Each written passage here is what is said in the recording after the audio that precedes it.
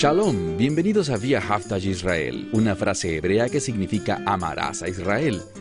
Esperamos que se queden con nosotros durante los próximos 30 minutos, ya que nuestro maestro, el Dr. Baruch, nos compartirá una enseñanza expositiva de la Biblia. El Dr. Baruch es profesor titular del Instituto Zera Abraham, con sede en Israel. Aunque todos los cursos del instituto se imparten en hebreo, el Dr. Baruch se complace en compartir este video semanal en inglés con doblaje al español. Para más información, por favor, visítenos en amarazaisrael.org. Aquí está Baruch y la lección de hoy. Daniel 11 es uno de los capítulos más extraordinarios en toda la Biblia.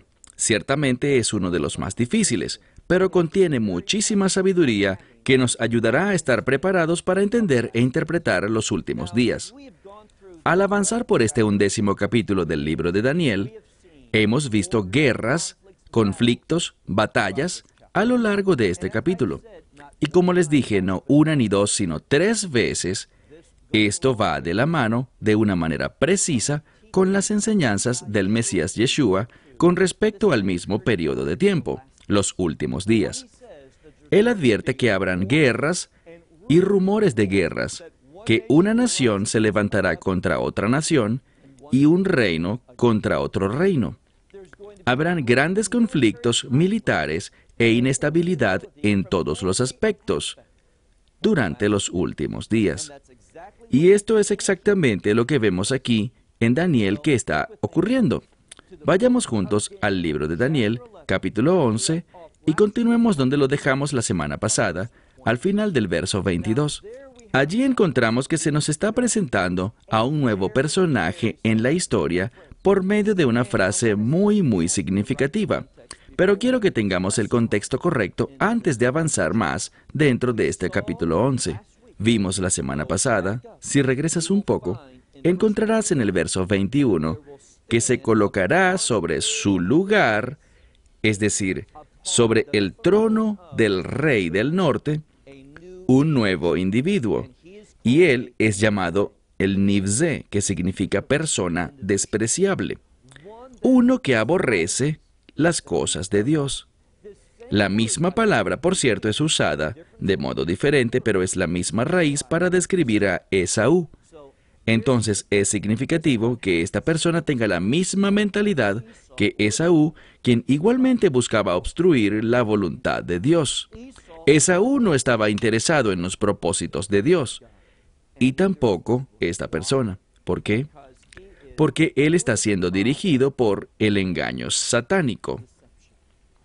Entonces, él se levantará, pero como encontramos aquí, el reino, es decir, sus deseos de establecer un reino duradero, no van a prosperar.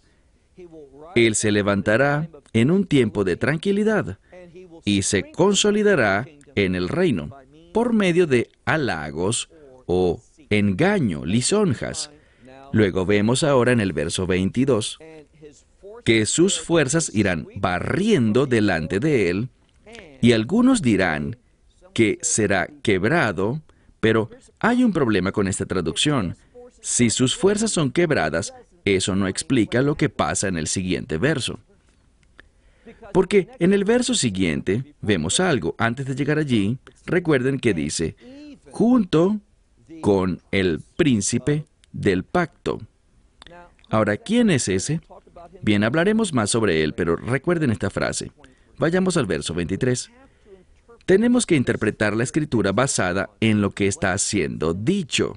No podemos simplemente traducir cuando las cosas no lucen claras. Y, por cierto, una de las razones por las que este capítulo 11 del libro de Daniel es difícil es debido a que el hebreo utilizado allí es un hebreo complicado. No siempre podemos estar seguros de a quién se refiere el texto, quién es el sujeto de cada verbo. Por lo tanto, si no tenemos cuidado, podemos hacer traducciones equivocadas y llegar a conclusiones erradas. Pero noten lo que dice en el verso 23. Esto es clave para ayudarnos a llegar a la interpretación correcta. Vemos aquí. Y de esta confederación, de esta alianza de fuerzas, bien, vemos algo muy similar en el verso 6 de este capítulo. Pero ahora tenemos un tipo de confederación diferente, porque aquí sus ejércitos van a destruir, acabar con otras naciones, van a destruirlas. Descubrimos que dos cosas están sucediendo. Una es que el príncipe del pacto será revelado. Y la otra, lo segundo que descubriremos, es que habrá una confederación de otros países uniéndose a su imperio. Es lo que quiere decir aquí el verso 23. Y de la confederación que se le unió, él hará, noten lo que dice, mirma, engaño, y él ascenderá. Todo su reino está basado en el engaño. Basado en palabras falsas, palabras que la gente quiere escuchar porque les brindan gran aliento, pero son todas engañosas. Él engañará y subirá, es decir, ascenderá en su poder, en su dominio, de una manera muy contundente. Y dice que él será poderoso, y luego añade, dem at goy, con una nación pequeña. De lo que esto habla es de que él será muy poderoso, pero su objetivo será esta nación pequeña. Allí es donde está su enfoque. En eso se basa todo su deseo. ¿Y sabes por qué esto no debería sorprendernos? A pesar de que Israel es un país pequeño, tiene un gran valor espiritual. Y a pesar de que la mayoría del mundo no nos reconoce, ¿saben quién lo hace? Satanás. Y su estrategia es esta.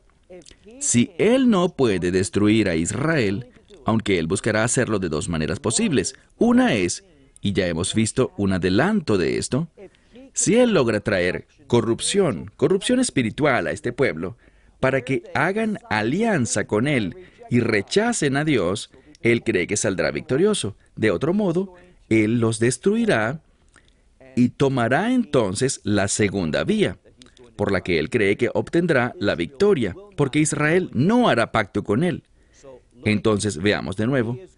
Él va a consolidar su poder, y leemos aquí que él va a ascender con su fuerza, y todo se enfocará en esta nación pequeña. Miren el verso 24.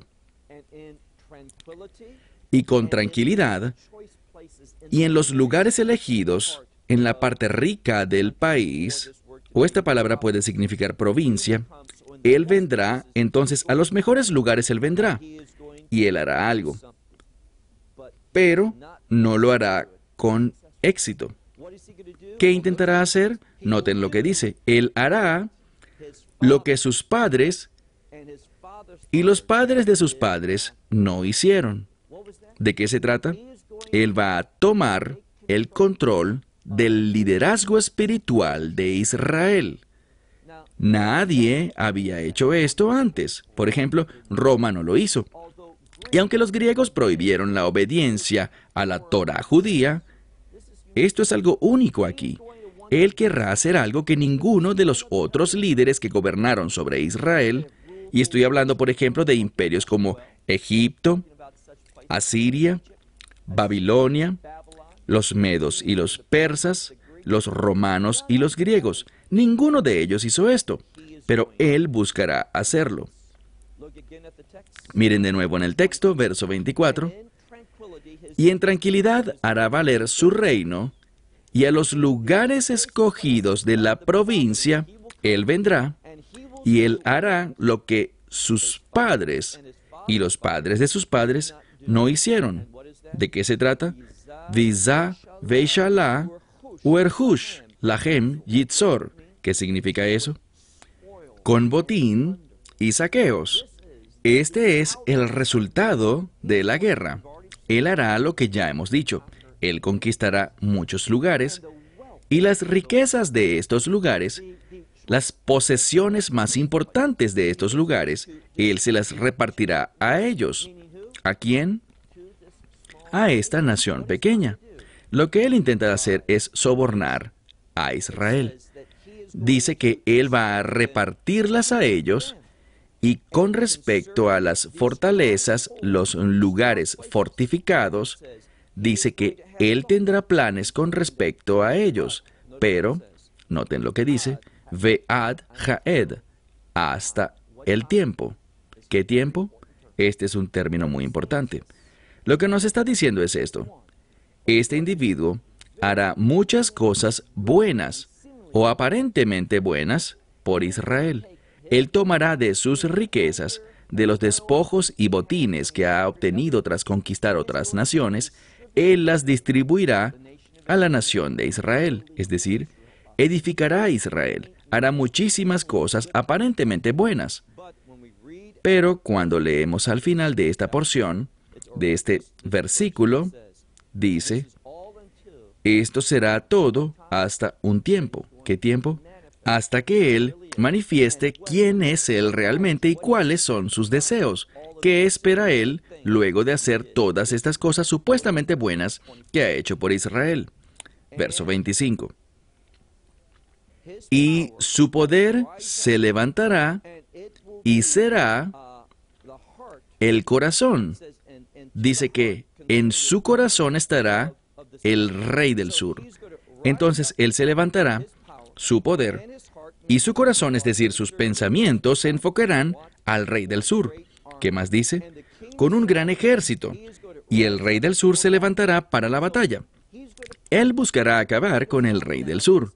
Su expectativa es la siguiente. Él buscará destruir al reino del sur una vez y para siempre, con el fin de lograr lo que tiene en mente. Pero miren lo que ocurre. Leamos nuevamente el verso 25. Y su poder y las intenciones de su corazón se levantarán con respecto al rey del sur, con muchos militares, con un gran ejército. Y el rey del sur se levantará en su contra para la guerra, también con un gran ejército y gran poder, hasta el extremo. Esto es lo que dice, pero ¿qué ocurre? Veilou Yamod, el rey del sur no tendrá éxito. Cuando él ve al rey del norte elevarse en su orgullo, intentará destruirlo, pero no tendrá éxito. ¿Por qué? Porque él tuvo pensamientos con respecto a él, es decir, el rey del norte, él lo consideró todo, no lo sorprendió. Verso 26, y aquellos que comen de su mesa, estamos hablando del rey del sur, ellos lo quebrantarán, ellos estarán enojados por esta derrota. Y dice que su ejército saldrá, caerá, ellos van a caer, y gran número de muertos, de cadáveres, quedarán en el camino. ¿Qué es lo que observamos aquí? Observamos una vez más al rey del norte triunfando y al rey del sur cayendo derrotado. Pero noten lo que dice, un verso muy importante. Veamos el verso 27. Muchas personas no ven la importancia del verso 27. Si te pierdes la importancia del versículo 27, te perderás de una pieza clave, una ayuda que el texto nos brinda para entender este pasaje de la Escritura. Así que mira el verso 27, leemos aquí. Y estos dos reinos o reyes, dice, que tienen un mismo corazón, un corazón para la maldad, y sobre la mesa hay una mesa. Ellos hablan engaños. Lo que esto nos dice es lo siguiente. Esta batalla entre el norte y el sur tiene un solo propósito. ¿Cuál será? Echar las bases para la aparición del anticristo en escena, con el fin de gobernar y obtener el poder absoluto. Mira de nuevo este verso muy importante. Y estos dos reyes, ambos, sus corazones son para la maldad, o sea, sus intenciones no son piadosas. Y sobre una misma mesa dicen mentiras. Dice que ellos no tendrán éxito, es decir, todo este esfuerzo no tendrá éxito. ¿Por qué? ¿Por qué no tendrán éxito? Noten lo que dice.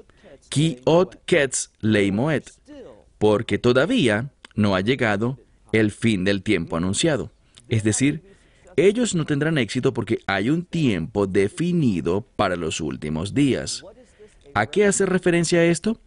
Al hecho de que el Mesías volverá y los va a destruir. Esto le dice al lector que si bien miramos al norte o al sur, ninguno de estos reyes son de Dios. Ambos son gobernados por el enemigo de este mundo, Satán. Él es aquel que traerá todo este caos al mundo con el fin de que sus propósitos, sus planes, sean establecidos. Pero él será derrotado. ¿Cuándo? Lo dice aquí, al final del tiempo señalado. Mira ahora el verso 28. El verso 28 dice, y este es el rey del norte, él volverá a su propia tierra con grandes posesiones, es decir, con mucha riqueza. Recuerden lo que ya nos había dicho la Escritura anteriormente en el capítulo 11, que habrá un rey poderoso y que él tendrá riquezas excesivas. Leemos aquí, él regresará a su propia tierra con gran riqueza y su corazón, es decir, sus pensamientos, su corazón estará en contra del pacto santo. Bien, es muy importante que en este punto el término pacto sea mencionado. Ya hablamos del hecho de que había un príncipe del pacto, pero este príncipe del pacto mencionado anteriormente no es santo. No, esto es una referencia a esta transición, a que veremos el ascenso del anticristo.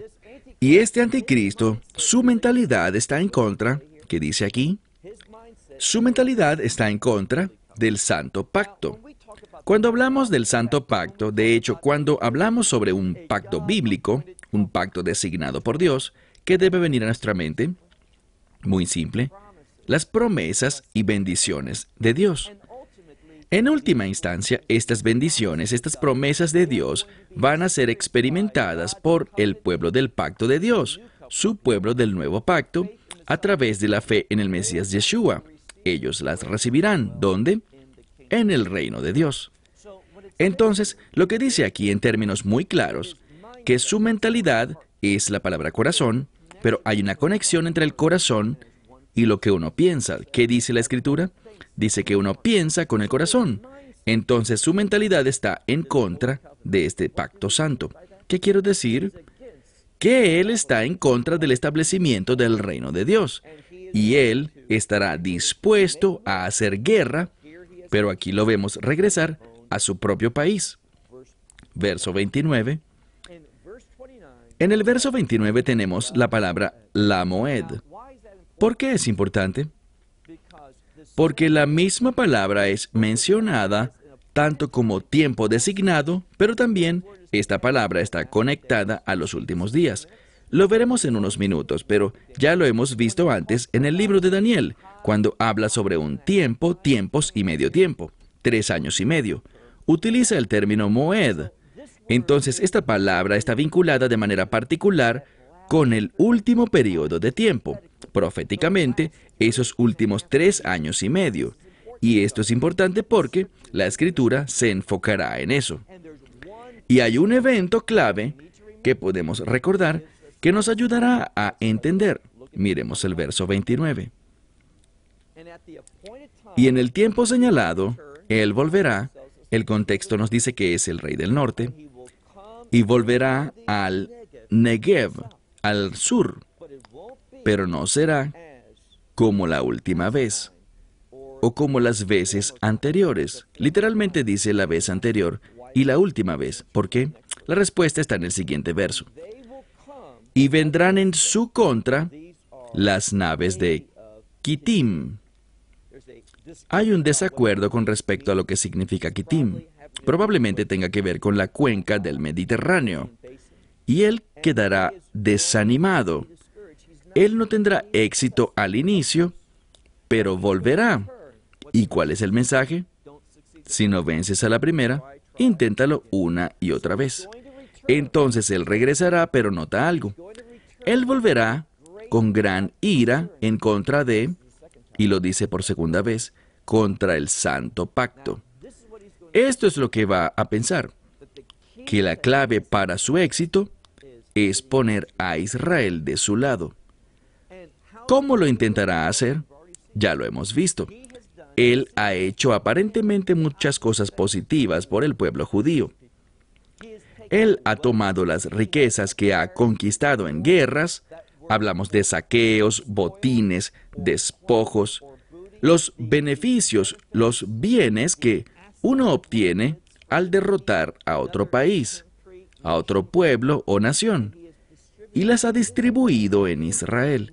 Él ha hecho muchas cosas buenas desde un punto de vista material por el pueblo judío. Les ha garantizado seguridad, orden y paz. Y vamos a ver algo más. Él también ha establecido el templo, y les mostraré la razón en unos minutos. Entonces, Él volverá, pero esta vez, Él siente ira con respecto al santo pacto. ¿Qué significa eso? Él no desea las promesas de pacto que son, en última instancia, que se haga realidad el establecimiento del reino de Dios. Y Él actuará en respuesta a esto, y Él volverá y dice que Él entenderá. Aquí está la clave. Él se entenderá, dice aquí, se entenderá con aquellos que abandonen el santo pacto. ¿Qué significa esto? Significa que Él llegará a un acuerdo que causará que algunas personas abandonen el santo pacto. Y este es su deseo porque Él quiere que ellos vengan y lo sigan a Él. Lo que Él ve como el mayor obstáculo es que este pacto se concrete, lo que involucra dos cosas. Primero, que el pueblo judío se arrepienta, reciba al Mesías, haga las paces con Dios, y el resultado de esto conduce a lo segundo, que es el establecimiento del reino de Dios, que significa su derrota. Entonces, Él siente una gran ira, es lo que nos dice la Escritura. Siente un profundo enojo en contra del santo pacto. Y ahora Él entiende, y así lo piensa, qué es lo que tiene que hacer con el fin de lograr que las personas decidan abandonar el santo pacto. Verso 31. Y con sus tropas, dice, Él se levantará, hará que sus tropas se levanten, sus propias tropas, y ellas profanarán el Mikdash, es decir, el templo, y es un templo de poder. La razón por la que dice esto es porque está hablando no de cualquier templo, sino que está hablando de un lugar en Jerusalén. Cuando vemos esta frase, Hamikdash, Hamaos, el santuario de poder, nos habla del templo en Jerusalén. Él traerá a sus ejércitos y ellos entrarán y contaminarán este lugar santo. ¿Cómo lo hará? Bueno, miremos la segunda parte del verso 31. Vamos a hablar más sobre esto cuando lleguemos al final del capítulo 12. Pero Él nos dará una información valiosa para entender lo que el anticristo va a hacer, y no se equivoquen con esto. Aquí estamos hablando del anticristo. Noten lo que dice. Él va a Veijeziru Hatami. Él removerá el sacrificio diario. ¿Por qué esto es tan importante? Quitar el sacrificio diario. Eso nos dice algo. ¿Qué nos dice? Que hay un templo. No puedes tener un sacrificio diario si no se ha construido primero un templo, sin que el altar se haya utilizado. Entonces, ¿qué hará Él? Él construirá el templo, pero para sus propósitos y no para los propósitos de Dios. Y Él cometerá una acción de muchísima importancia. Recuerden esto. Les dije que uno de los actos más importantes en los últimos días es lo que se llama la abominación desoladora. Y Él detendrá, aquí está la clave, Él detendrá la adoración que allí se daba, esos sacrificios diarios y ofrendas, y por cierto, estos sacrificios y ofrendas no serán del agrado de Dios. No serán sacrificios que Él reciba.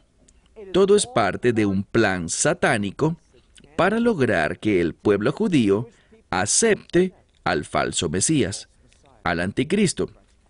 para traerlo a su campamento.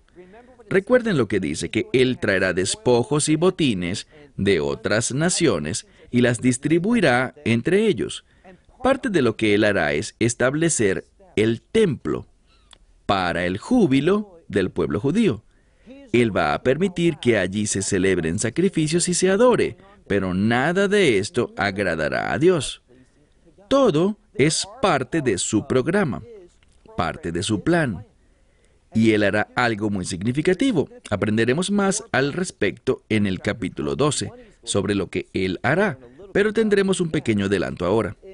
Pero en la mitad, como se dijo antes en el capítulo 9, a la mitad de la semana, es decir, en el punto medio, a los 3 años y medio, en ese momento, en el tiempo señalado, Él pondrá fin al sacrificio diario y también hará algo. Él establecerá, Él entregará lo que se conoce como Ha-Shikutz Mesholmem. Bien, Daniel lo llama Shikutz Ha-Mesholmem, pero aquí vemos un cambio sobre dónde se ubica el artículo definitivo. Y esto busca enfatizar al lector que estamos hablando sobre la única. No se trata de algo que quizás Antíoco Epífanes hizo cuando él dominaba al pueblo judío durante la era de los Macabeos, hace aproximadamente unos 2200 años atrás. No estamos hablando de eso. La terminología empleada, el uso de este artículo definitivo, la palabra la, en este caso significa que esta es la única, que no hay otra, de la cual Daniel haya hablado, que es la misma que anunció Daniel en el capítulo 9 al final de esta profecía, en los versos 26 y 27. Él detendrá el sacrificio diario con el fin de hacer algo, y esto es establecer la abominación desoladora. Permítanme cerrar esta sesión de hoy con este último pensamiento. Si alguien no sabe ni entiende lo que significa la abominación desoladora, cuándo ocurrirá, por qué ocurrirá, quién la hará y con qué fin, esa persona no tendrá una comprensión clara sobre los últimos días. Para poder entender correctamente el rapto, o en otras palabras, nuestra esperanza bendita, lo que le pasará a los creyentes, lo que atravesará a Israel y cuál será el resultado de todo esto, debemos entender la abominación desoladora. La semana que viene, cuando continuemos, este será el enfoque. Muy importante, y no querrás perdértelo. Bien, hasta la semana que viene. Que Dios les bendiga ricamente. Shalom desde Israel. Shalom from Israel. Esperamos que te hayas beneficiado del mensaje de hoy y lo compartas con otros. Por favor, haz planes para unirte a nosotros cada semana en este momento y en este canal para otra transmisión de amarasaisrael.org. Nuevamente, para obtener más información sobre nosotros, visita nuestra web amarasaisrael.org, donde encontrarás muchas otras conferencias de Baruch en formato de video. Hasta la próxima semana. Que el Señor te bendiga en Yeshua HaMashiach, Jesús el Mesías, mientras caminas con Él. Shalom desde Israel.